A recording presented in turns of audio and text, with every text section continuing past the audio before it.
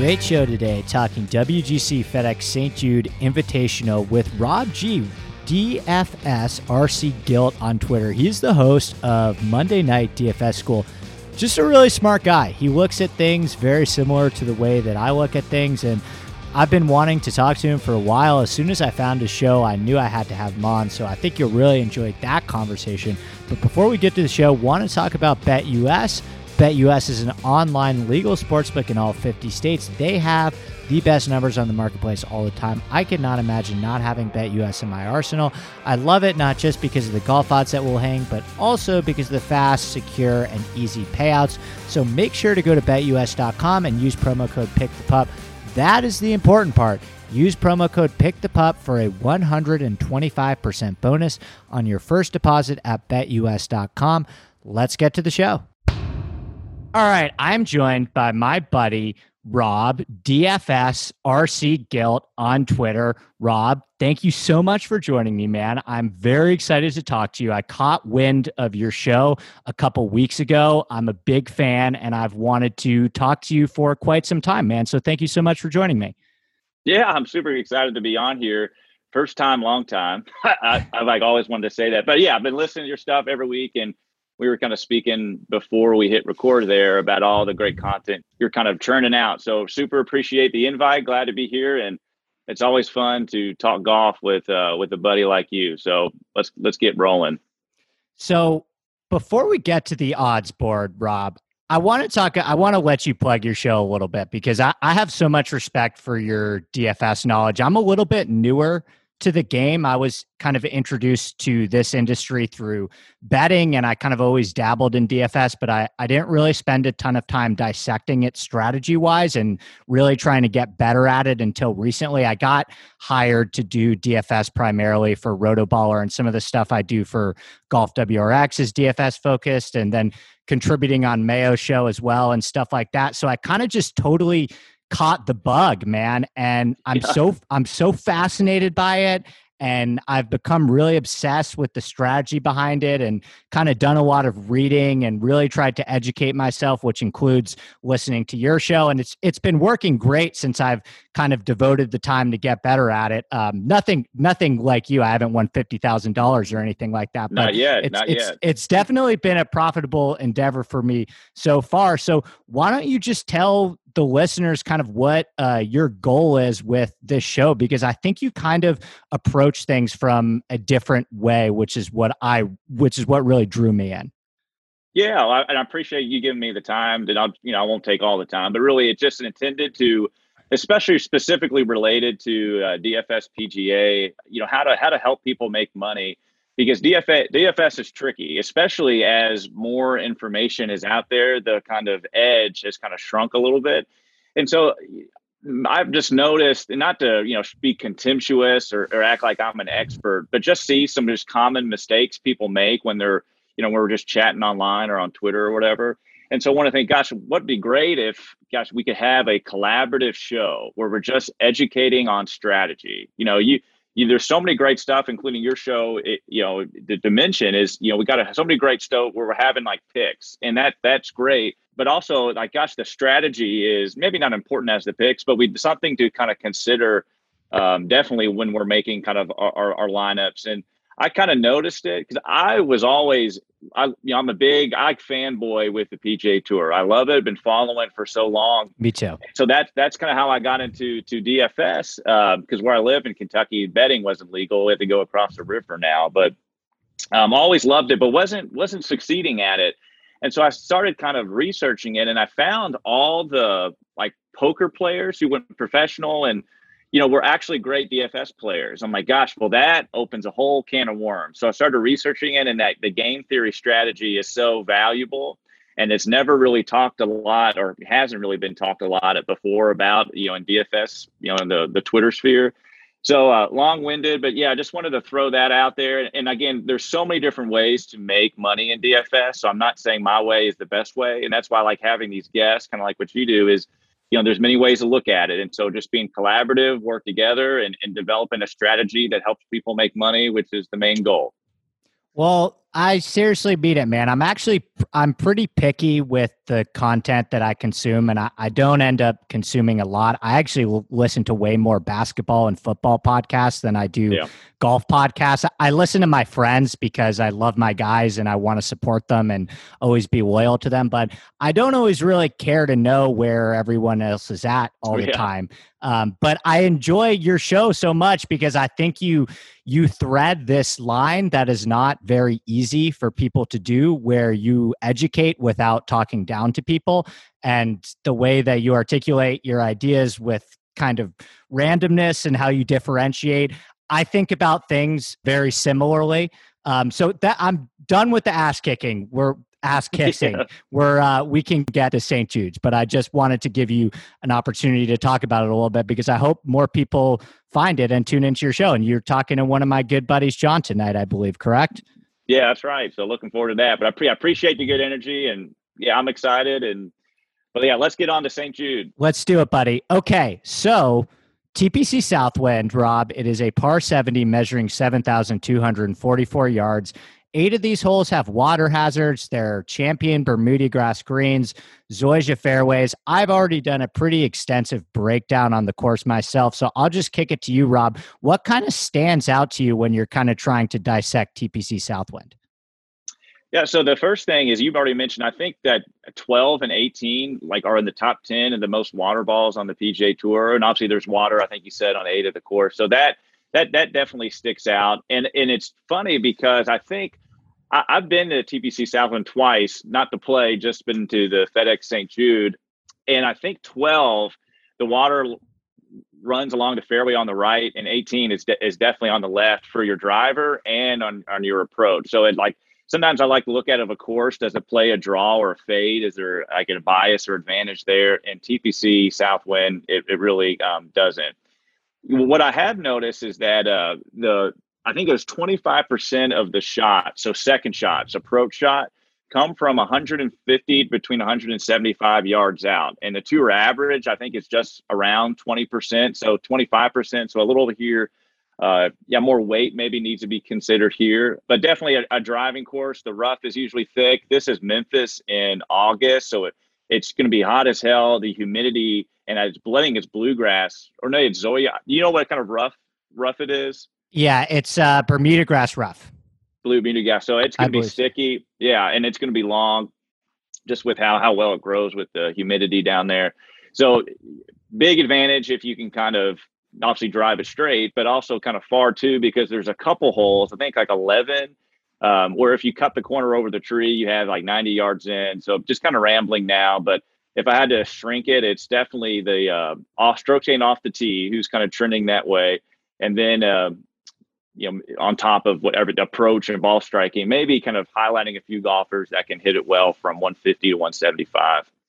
I looked at kind of the same thing. I found it fascinating that 67% of the approach shots come from that range between 125 and 200. Now, 75 yards, that sounds like a giant range, right? But it's really just for pros, the difference between a gap wedge and a 7 or 8 iron. So if you can really hone in on who is the best in the world with those types of clubs. And I kind of talked about this a little bit in my Rotoballer article, where if you look at a very large sample size, of course, at this point now, Morikawa has just lapped everybody and everything. But if you look at a large sample size, like Brooks and JT and Berger, they are also good with those kind of scoring irons in their hands. So it's not a huge surprise that those are the types of players that kind of succeed here.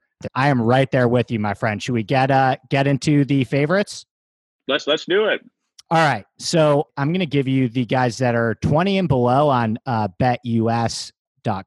But Rob, as always, I always tell my guests, feel free to throw out any other numbers. I always encourage listeners to shop around and yeah, so let's do it. So I'm looking at a 12-1 on Brooks Koepka right now, 14 on Colin Morikawa, 14 on Xander, 16 on Spieth, 16 on Justin Thomas, 18 on Dustin Johnson, although I've seen 20s, and 18 on Rory McIlroy.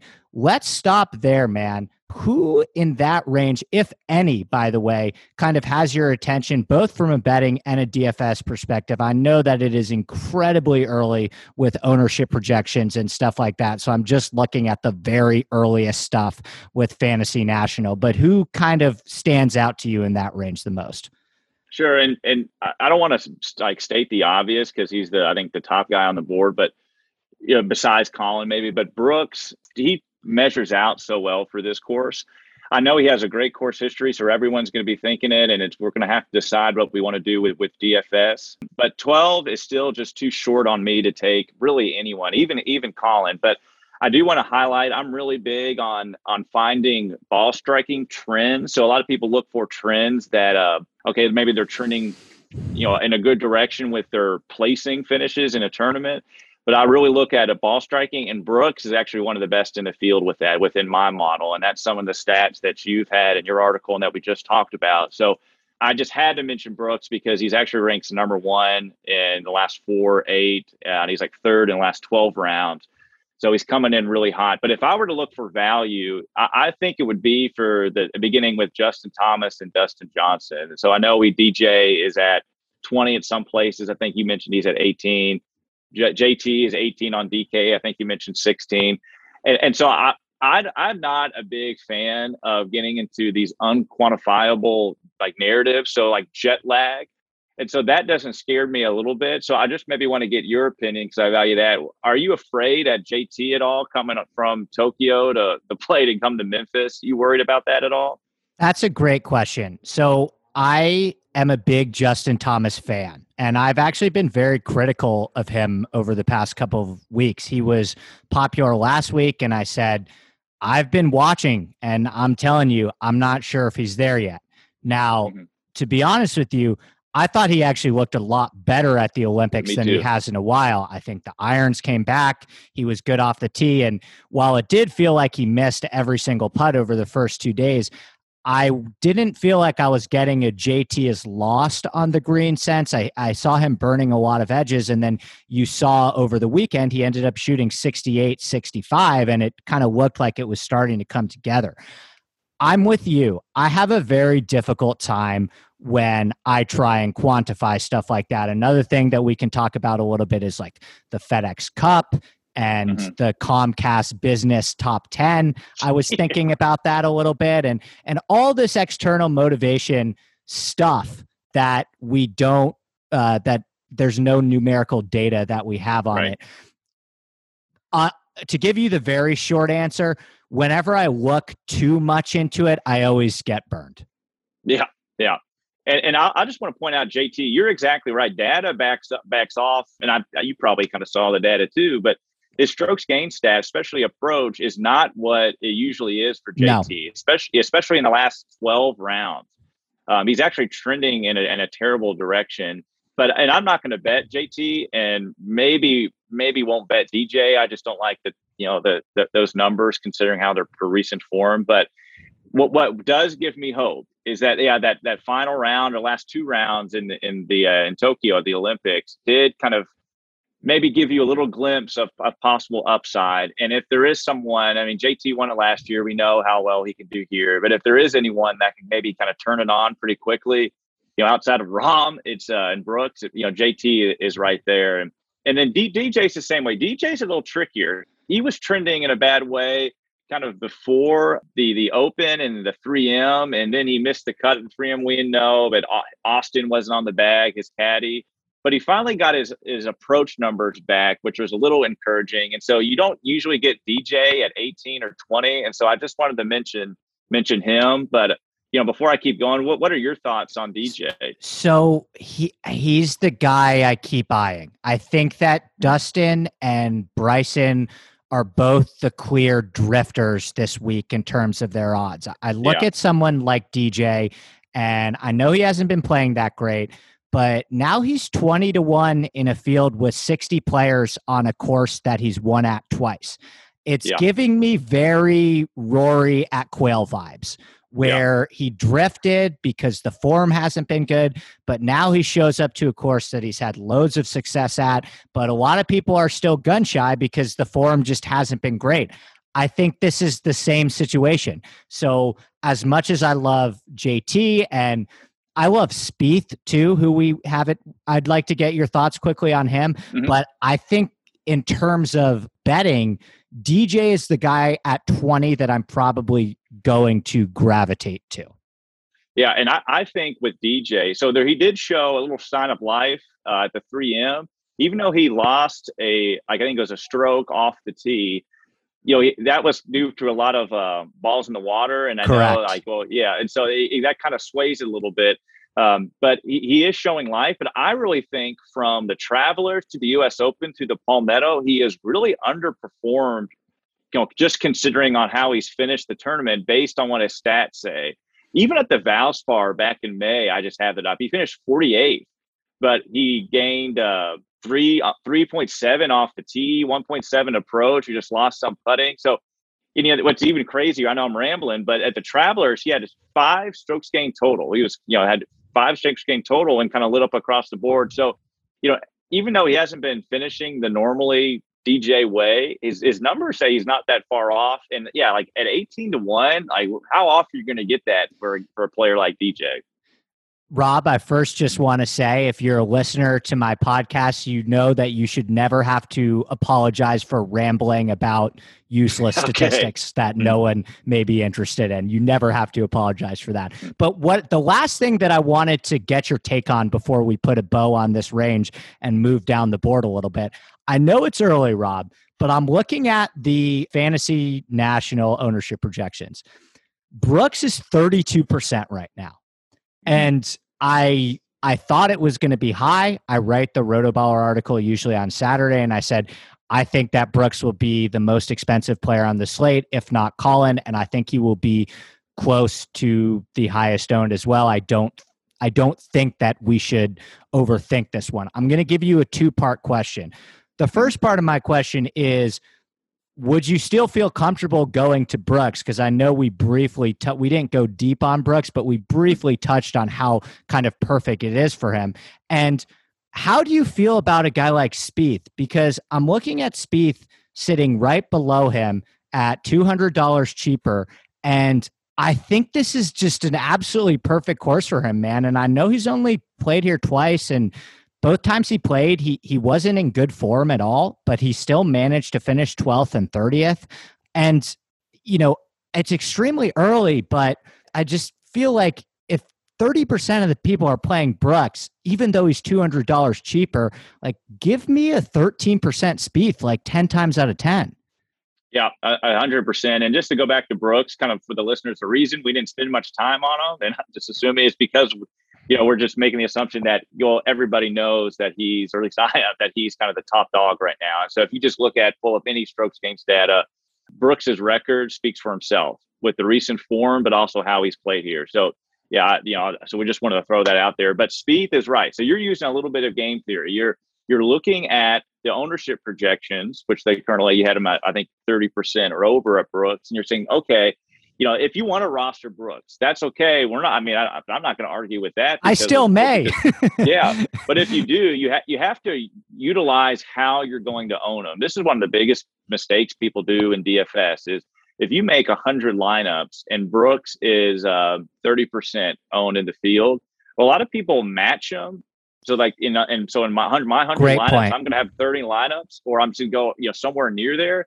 Well, you're not creating any sort of leverage. And so if you're love Brooks, well, then you have to be overweight on him to get some serious leverage. And so I would reckon if you're making 100 lineups and, adjust it to 20, 10, however the listeners are making, but if you're making 100 lineups and Brooks is 30, I would make them. And if you love them, I would make them 60 to 70% just to get that leverage. But I'm kind of leaning with you is, do I think Brooks can win? Of course. Am I going to play him? I don't know. But just Spieth, just a $200 less with the ownership discount and knowing the caliber of a player that Spieth is, it just seems like an attack spot. I'm with you. And I feel like it'll get a little bit lower. I don't think that Brooks will finish the week at 32%. I think people will see that once the fan share projections come out. And I think maybe he'll probably end up hovering somewhere around the high 20s, like 28 or Sure. something like that. But, we're talking about, this is kind of the point that I raise to people all the time, is it's like, yes, is Brooks probably a better play than Spieth this week? Sure, but is he double a better play than Spieth No. this week? Is he 2 times more likely to outperform Spieth this week? Maybe he's 1.3 times more likely to outperform Spieth this week, but is he if he's 28% and Spieth is 14%, you're basically saying that Brooks is double more likely to outperform Spieth, and that's just something that I have a hard time with. But there's a lot of guys to talk about, man. So I want to jump right into the next range. Well, so if you don't mind, I do go want ahead. to highlight just one more guy, and because I am going to place an outright on him, and it's Rory. Oh So I my know, gosh. Okay. No, I want to hear the case. I'm so yeah, sorry, by the way. no, that's okay. I know we have to keep moving and get cooking, but so I am really drawn to Rory's recent trend, especially with driving the ball. It was so much better at the Olympics, where especially when the rough was wet, how much better he did. So at the Open, he finished 40, 46. We don't really get much strokes gain data from that, but before that, he gained strokes off the tee since the beginning of May. And so the driver, and when Rory's the best, he's the best driver of the golf ball in the world. Yeah. Unfortunately, back on the early 20 teens. But I really love the approach numbers, and he did that again well last week. I posted on my Twitter page the top strokes gain guys that play last week and this week, and Rory popped in everything. But just to give you an example, he gained 4.4, 4.1, 4.3, 5.3 in his last 4 tournaments there where strokes gains data is registered. So I love the trend progression, but really it's almost like a Wells Fargo experience. Rory back up to around 20 to 1. I think he was around that number at the Wells Fargo. So it's just another opportunity to buy low on Rory, because we just seen his upside. And everything that I have in my little trend progression model, it says, Rory's going in the right direction. And at 20 to 1, and for his type of caliber, I think he's coming in better than DJ. I think he's coming in better than Spieth. I think he's coming in better than JT. And so we get that a little bit of a pricing discount on him. And yeah, he's going to be one of my big plays. So thank you for letting me talk about Rory there. No, I'm glad you did, because what you made me think of something interesting with Rory, and then I promise we'll move on. But I know we literally just talked about how we're a little bit lower on narrative angles than most because it's very difficult to quantify. But I'm going to go ahead and give you a narrative angle on Rory anyway. Both of us are huge fans of golf and, study the game. I know you play, I play a lot, and really just outside of the whole betting and DFS world, we really just kind of love and respect the game. Yep. I got the sense from Rory at the Olympics that may, just reading through all of the quotes, that something may have ignited him there at the Olympics. And the No Laying Up guys do such a great job talking about Rory and how much harder it gets when you get older and you have children, and kind of your innocent love for the game that maybe a Morikawa or a Hovland has. It's just harder to keep up. Everything I heard, and quotes can go either way. So you could, I wouldn't recommend reading too much into them, but I really did get the sense that, he caught the Olympic bug. And I think I got the sense from everything I've read from Rory that something kind of clicked with him this past week, and it felt like he may have kind of ignited his love for the game. I was really surprised and fascinated to hear how big of a deal that was for him, and how much he cared, and how honored he was to be there, and how he kind of did this 180 throughout the week. And maybe he builds that momentum going forward, and it was kind of just what he needed to fall in love with the game again. But that's, and I'll just say with that, Rory is brutally honest, even to his fault sometimes. And look how we talked about the Olympics 5 years ago. Look how we talked about the honesty that trying to chase distance like Bryson and how he kind of so Rory isn't one of those golfers that will just bullshit you and say, yeah, I love it now, it's all great. So Rory, I think you can't put a number on this either, but going off those quotes, Rory's honest, he's not bullshitting that, and so it sounds like maybe he's in the right headspace to kind of go into the FedEx Cup playoffs in this tournament and kind of have a nice end of the year. Strokes gain perspective, baby. All right, let's talk about this 20 to 50 range here, Rob. So you have Louis at 22, Bryson at 22, Patrick Cantlay at 25, Hovland at 25, Hideki at 25, Berger at 28, Scotty Scheffler at 28, Matt Fitzpatrick at 30, Paul Casey at 33, Tony Finau at 35, Patrick Reed at 35, and I guess we can cut it off there, man. In that range, it's a pretty big range with a lot of great players. Who has your attention here? So, and I know everyone, I kind of already seen on Twitter, is going to be talking about Scotty and, why not Scotty, especially he drives the ball. I just tweeted something about him right before we went on. Oh, did you? Yeah. Yes. So what did you say?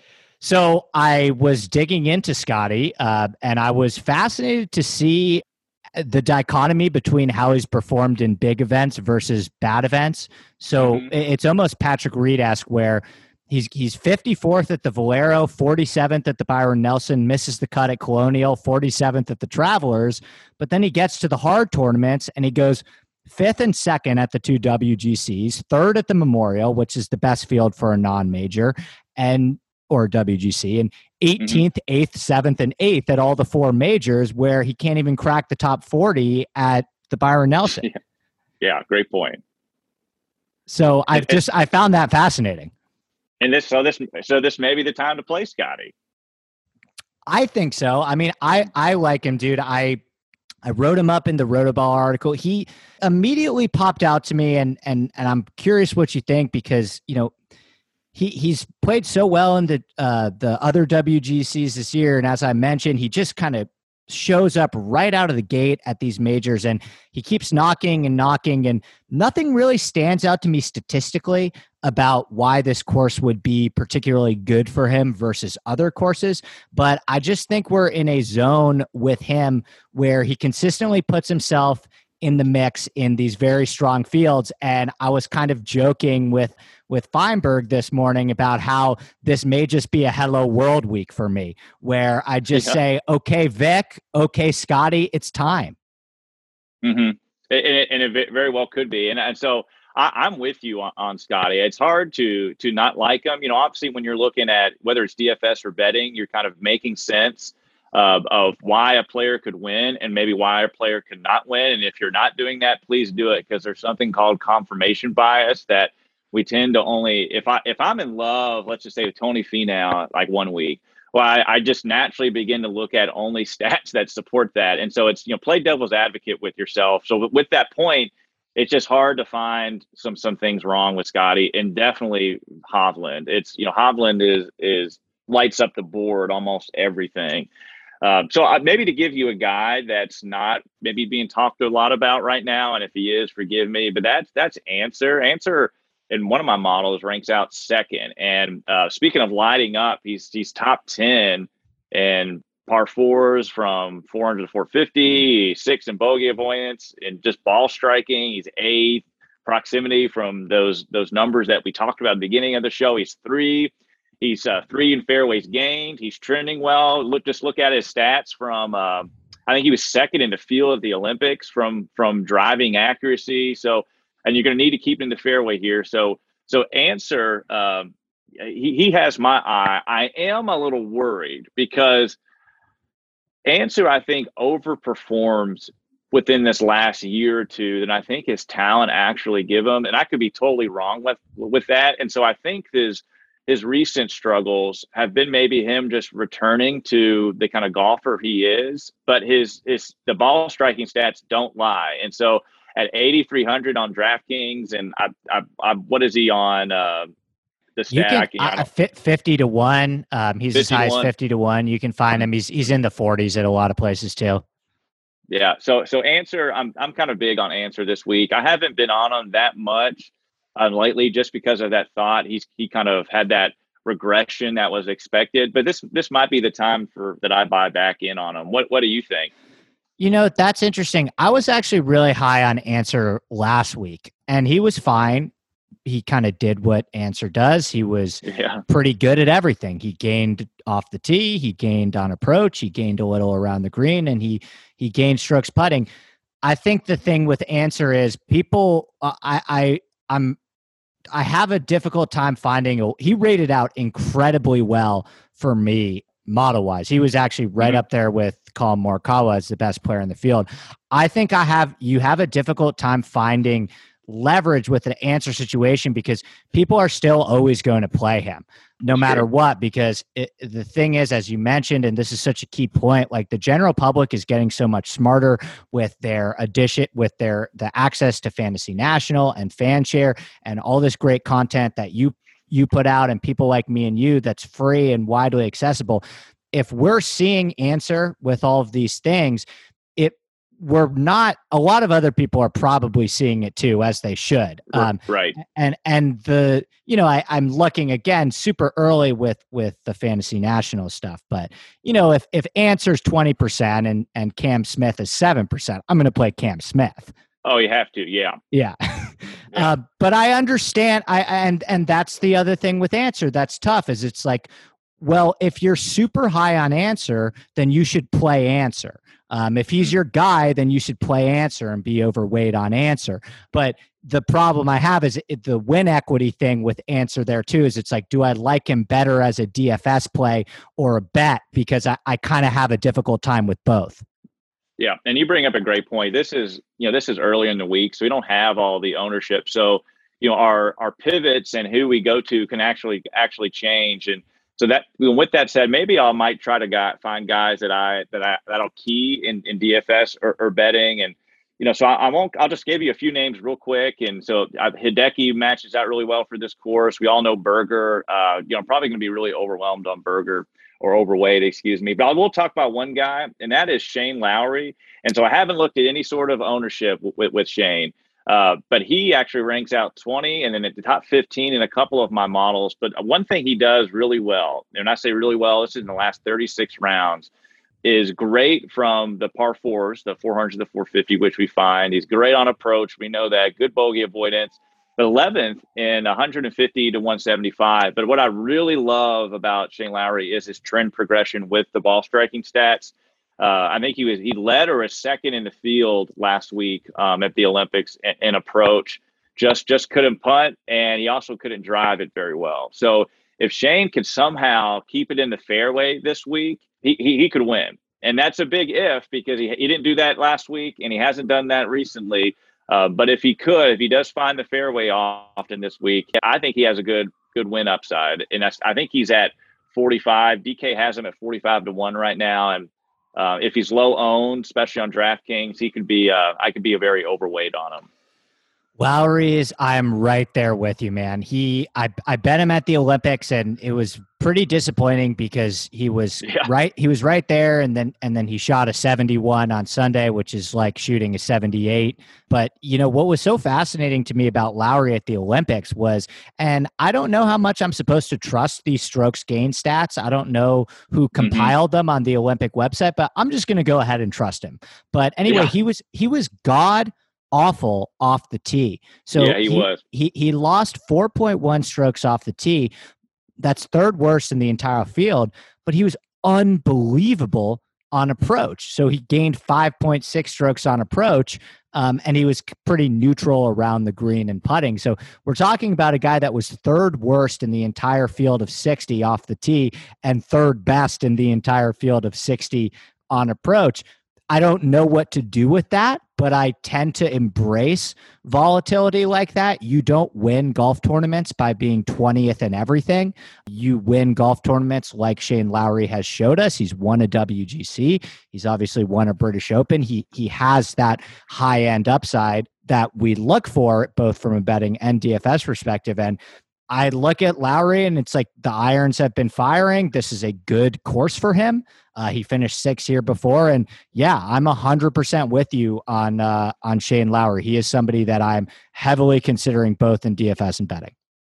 Yeah, and one thing I love to look at is look at long-term stats versus recent performance within the strokes gained data. So off the tee, we look at yes, gosh, last week was terrible, and even at the U.S. Open, he lost 3 strokes off the tee, really, really bad.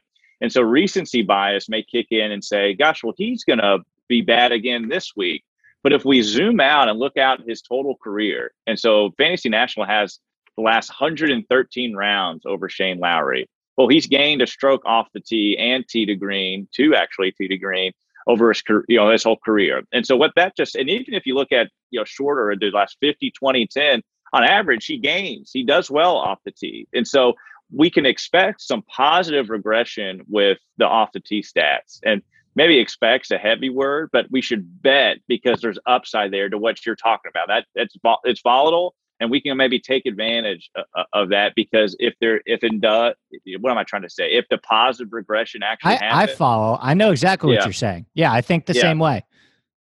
So I just think it's a great opportunity. So if he's low owned in DraftKings, and maybe the narrative of coming over to after the Olympics and play, people might not be, or they might be scared away at that. I think I'll jump on that, but I'm definitely going to bet him at 45-1. Can I ask you about, we'll kind of open this up now to include all of these guys in kind of, because the odds board is very strange this week, the way that WGCs work, where there's a lot of top end talent and then it gets to be very slim pickings towards the bottom of the board. But when we open it up to guys like Fleetwood and Cam Smith and Neiman and Hatton and Corey Connors and Harris English, who I have a feeling will be very popular this week, and Sung Jae and Kokrak, and even getting into the 70s with Poulter and Harmon and Justin Rose. The guy that stood out to me as like the most mispriced guy, both in DFS and in betting, is like Tyrrell Hatton's the 13th ranked player in the world. I've seen him as high as 66-1, and he's $7,400 on DraftKings. I think you have to play him, provided that he's not 25% owned, but he's just so mispriced to me, man. And I actually usually fade those guys. Daniel Berger was very mispriced at the Open, and I didn't bite. And Sam Burns was very mispriced at the Open, and I didn't bite on that either. But I don't know. I look at a player like Hatton, and I don't think a lot of people are going to have that opinion that he's incredibly mispriced. I don't know if people are as high on Hatton as maybe I am. But I kind of tried to dig into it a little bit because I was like, am I right on Hatton? Because I feel like my perception on Hatton is way higher than a lot of people's perception on Hatton. And listen, I mean, he takes down, like he wins, and he's taken down some really respectable fields in Europe. And I know he missed the cut at the U.S. Open and the British, but literally 3 starts ago, he finished second at the Palmetto and gained 12 strokes ball striking. I know that's a weak field, but like he can play. So when you see somebody like that, where his price is so off from your price, what are your thoughts? Yeah, and so first we just want to know that, okay, DraftKings or even odds are just assumed value to a player, and so we shouldn't take that as gospel. It's that's because he's 7,400 or whatever he is to win. It doesn't mean that, like, if you're I think he's 55 on DK to outright, but yeah, just because DraftKings has him at 45 or at 7,300, is that what he's at? 7,400, yes. Yes, 7,400. So just because he's at 7,400, we don't have to take on that he's like 74 caliber. And so basically, I always recommend this is when you're starting your DraftKings lineup, start with somewhere in the middle. Don't work top down because 99% of the people do that. So if you kind of really, really value and think there's value in Hatton, which I agree that there is, start with your lineups right there. And then work around it, because we do have so much possible upside because of the mispricing with DK, but they kind of give you some, hopefully some information about why Hatton can be a great play. I'll ask you, not to put you on the spot, but when you think of Tyrrell Hatton as a player, like what do you think is best, like, ability, or what comes to mind? Irons. Yeah. I think irons. Yeah. Irons, and I would say like putting too. Sure. Yeah, irons and putting. And so we look at, speaking of positive regression, I think people are going to see the 2 MCs of the Open and the U.S. Open and be scared away. It's probably how he's priced, how he is. It's cheaper than Brian Harman, Rob. Yeah, and he's lost. He lost 3.5, almost 3.5 at the U.S. Open, and then he's lost strokes putting 3 of the last 4.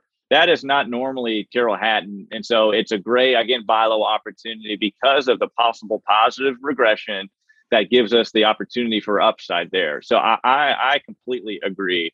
And to back you up, he has some of the best strokes gained approach numbers over this last career than anybody. And it just hasn't been there the last 2 tournaments. But we're not going to fall into recency bias because we know how quick that switch can flip. So we have an opportunity to take advantage of that. I'm glad you brought him up. And a lot of the stuff that we're looking at too, it's not even counting in how prolific he's been on the European tour as well, where right. he's won a bunch of tournaments over there. I want to open it up to you and give you the opportunity to throw any other guys out here in kind of this middle to lower end range before I give you 1 or 2 guys closer to the bottom that I have some interest in. Yeah, well, I have 2 guys who I really love at the bottom, so I'm excited to talk about that. But I'll just say, Cam Smith, Jason Kokrak, they're great plays. Kokrak seems like a great play, but you're going to read a lot about that this week, so I'm not going to talk about him much. But I do want to talk about 2 guys, and one of them might be my favorite play, and that's Sergio. I know what he does with the putter, and yes, that scares me. And he's not a good putter, so there's no positive regression coming with that. He's never been a good putter. But gosh, the way he's trending with the irons, and he's great off the tee. He's a great driver.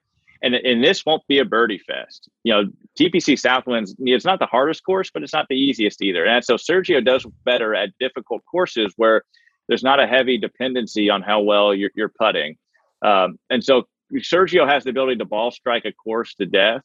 And so he gained 7 strokes or over 7 strokes on approach at the 3M. And he hasn't lost strokes on approach since mid-May.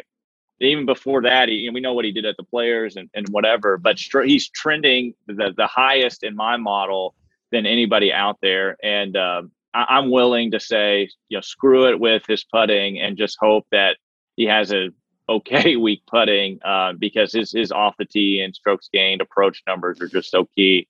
Yeah, what do you think? Okay, so he's gonna be very trendy, Rob. He probably is, yeah. I have not. I haven't gotten a chance to listen to anything, but just talking to the people that I talk golf with, there's a lot of Sergio interest. There's a lot of Sergio love. I know Feinberg's in on it, and a couple other guys that I've just talked to are in on him as well. My problem with Sergio is if Sergio is going to be, and I'm talking now more about DFS, I think Sergio, given his upside, is always a very fine outright bet. But, I look at Sergio at probably, I think 15% on Sergio seems about right. I know it's early, but I think from what I've seen, a lot of people will be interested in Sergio, and I think I'd rather play a 1% Justin Rose and take the chance. Oh, I'm so glad you brought. That was my other guy. I'm so glad you brought up Rose. Okay, so here's my thing with Rose is I get the Sergio love, but first of all, Rose legitimately needs to play well this week to qualify for the FedEx Cup. Sergio's comfortably in. Rose is 134th in the standings, and you could say the same thing about Fleetwood, and you can say the same thing about Scott, but Rose is 134th in the standings right now. I don't think that there is Ryder Cup drama for Sergio. I think he's on that team. I think he has to be on that team. Even if he doesn't do anything down the stretch, I think there's got to be an understanding that he's on that team. He should be on that team. But Justin Rose, what has Justin Rose done to earn any Ryder Cup love? Does Justin Rose, today, does Justin Rose get picked as a captain's pick over Bobby Mack? I don't think so. Yeah, likely not. I mean, the only thing Justin Rose has done is just buy bigger shades of sunglasses recently. I mean, God, guy's taking it. But I'm so glad you mentioned Justin Rose because, we'll get him. I haven't looked at ownership projections, but we'll get him under 5%. Mm-hmm. I have my thoughts on Justin Rose, but yeah, well, maybe what do you like about Justin? So statistically with Rose, it's a little bit of a crapshoot. There's a lot going on. It's hard to find too many trend lines, and if there is one trend line, then if you want to be negative about it, you could say that the only reason that he's had any of his high finishes at the Masters and the PGA Championship is because of his putting. And I get that. I totally get that. That's fair. But he's still a really good wedge to mid-iron player over a larger sample size. He's finished 11th here in his only appearance. He's done some really good work on shorter Bermuda courses where you have to hit your irons and it's not like a total birdie fest. He was contending actually at the Arnold Palmer Invitational, another Bermuda course, and then he shanked a ball out of the bunker in the middle of the third round and withdrew. So we don't have the stats from that either, but no one's going to play him, Rob. Mm-hmm. And I think this week where it's a no-cut event and there's so many guys to like at the top, and then once you get close down to this range in Rose and even below in the low 7s and 6s, and I like Billy Ho too. There are some good players down here for sure, but I look at someone like Rose and I think he's very undervalued, and betting too. I think Justin Rose at 80 to 1, I get it, but I mean, I found him to be extremely undervalued, and I don't think that us saying anything about him, I would be very surprised if he gets a lot of run this week. Yeah, and so I'm gonna throw out a humble brag. And so when I won that 50K at here last year, I got Phil Mickelson at under 5% owned, very similarly to what Justin Rose has kind of been showing now. And this is not all black and white. It's just a coincidence. So just take it with a grain of salt. But with how he has been trending within kind of my model, it's not great. And not in the sense of his last 4 rounds, he ranks 35th. His last 8, he ranks 60. Last 12, he ranks 59. So it's not great. But one thing with finding these guys in the 7K range or lower, you're wanting to identify not just the ceiling, that would be great, but also just a little bit of an upswing on a trend toward the ceiling. Because at 7K, he doesn't have to win, but he has huge equity. If you do want to bet him to win at 80 to 1 at such great value, we know his win equity. But he actually he jumped some of the most in the last 12 to 4 rounds in that trend in ball striking numbers.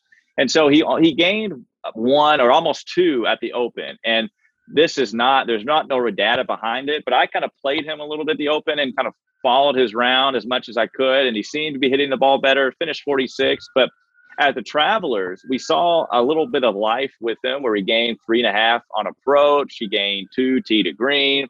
We just saw some life with him, and I was glad to see him do kind of okay at the Open. And this, with his price and with his odds, this just has we're going to catch him possibly on that uptrend as he heads maybe toward his ceiling, and maybe the narrative of the Ryder Cup and FedEx, like we're talking about, plays into that. But I'm going to play Justin Rose and largely going to be very overweight on him this week.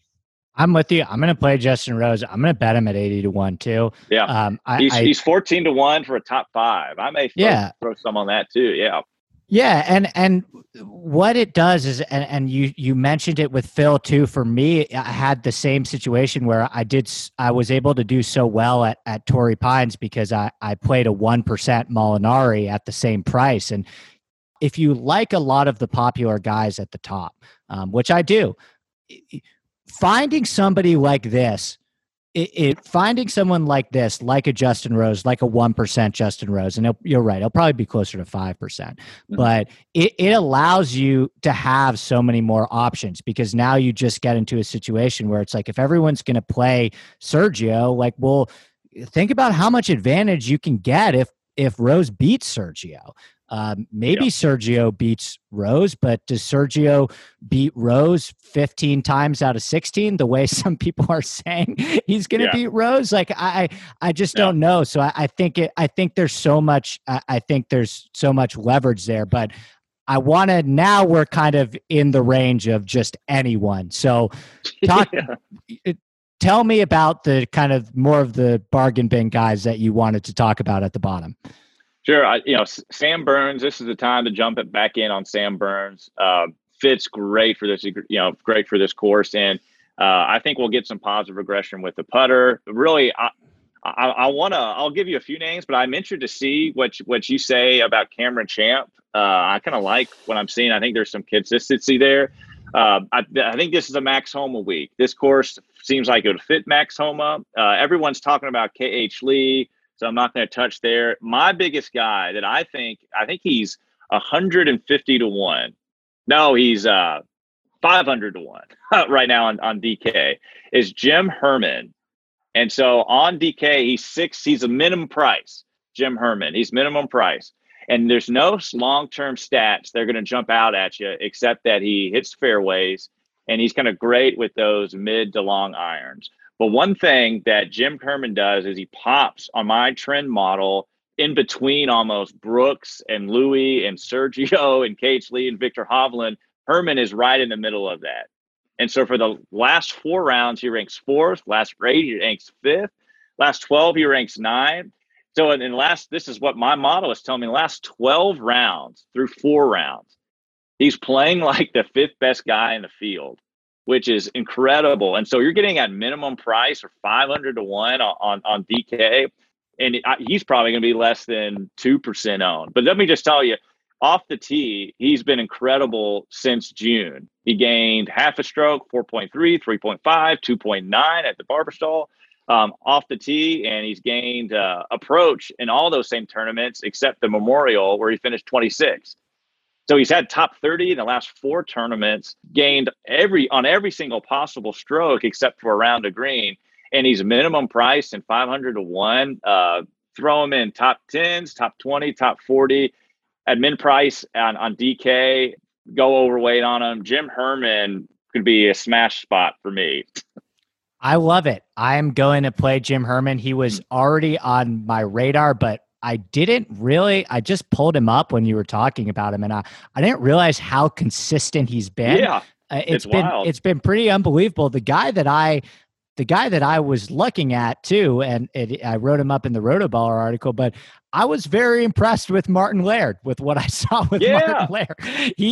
And I know that guys like Martin Laird and Jim Herman, they're only in this field because he won I think Herman won Wyndham and Laird won the Shriners in October. But if you look at it, like Laird's hitting the ball great right now, and he's gained both off the tee and on approach in 4 consecutive starts. And the putter's been bad, but it kind of looks like he found something again in his most recent start where he gained 2.8 at the John Deere. So, we're talking about a guy that, and I still don't even believe this number, but he gained 11.7 strokes at the PGA Championship.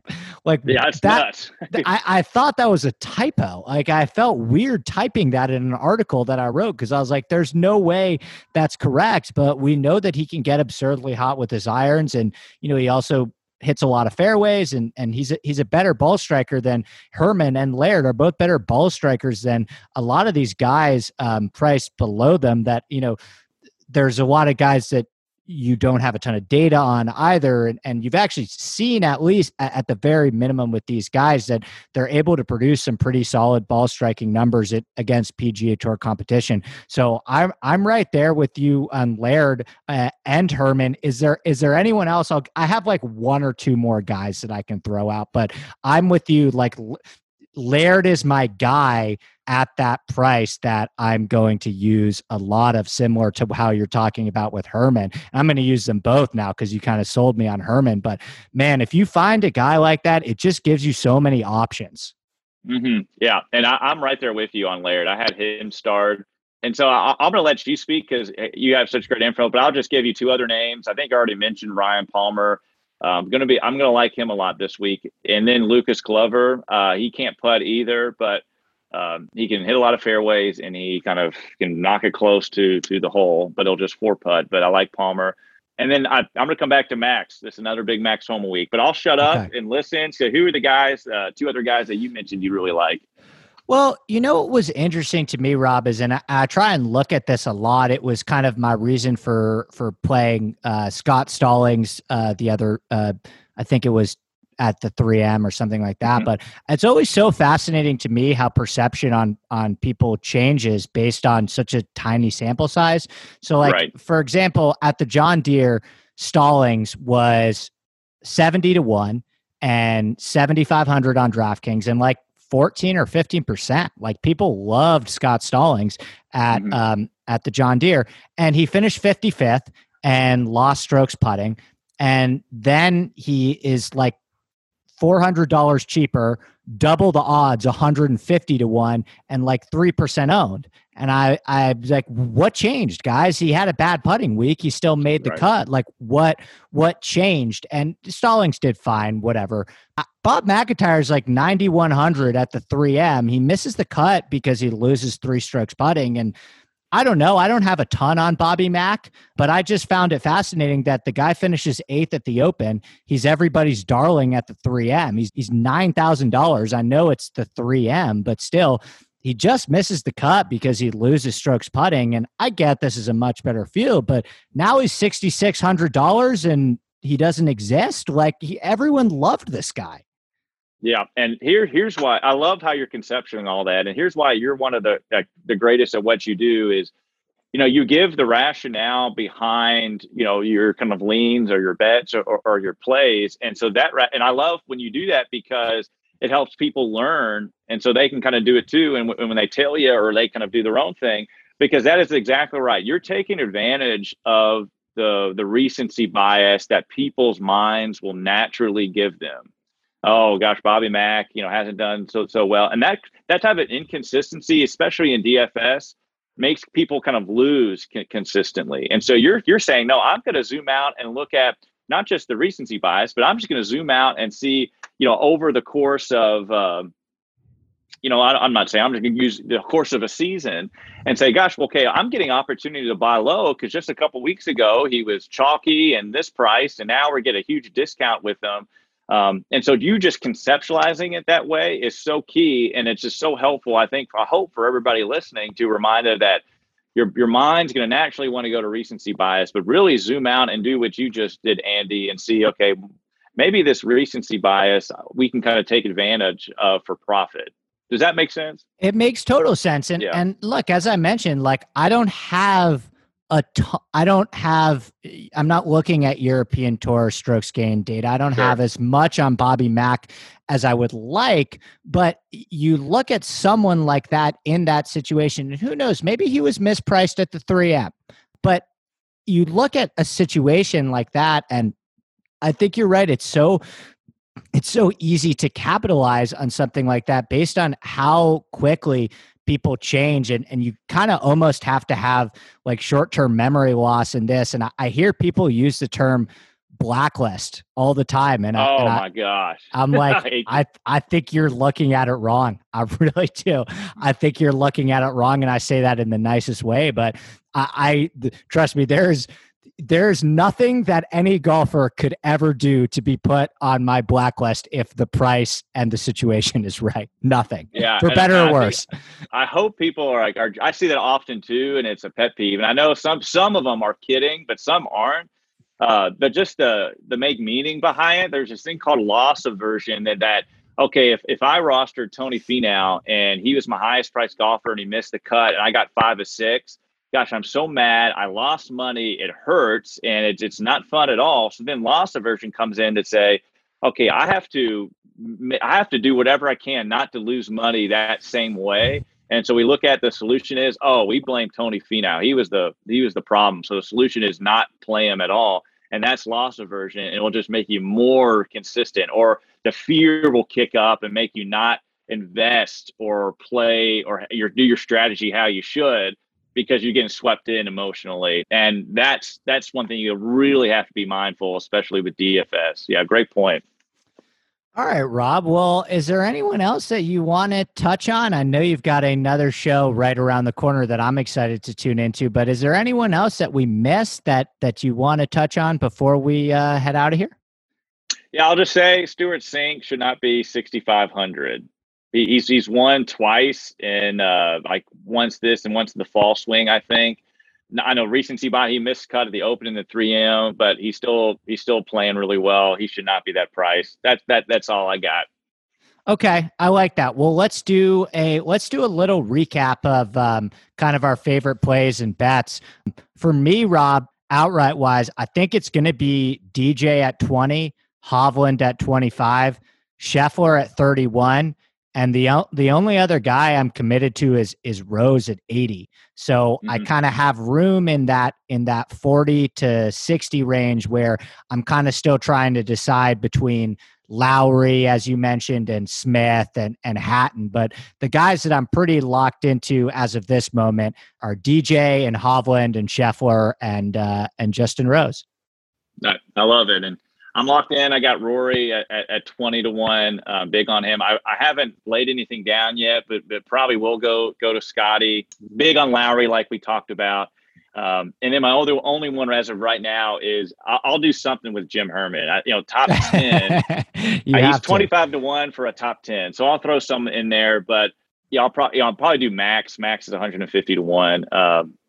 But yeah, that's about 4 or 5. Leaves me the opportunity to do maybe 1 or 2 more, depending on the price. But that's where we're at as of Monday evening.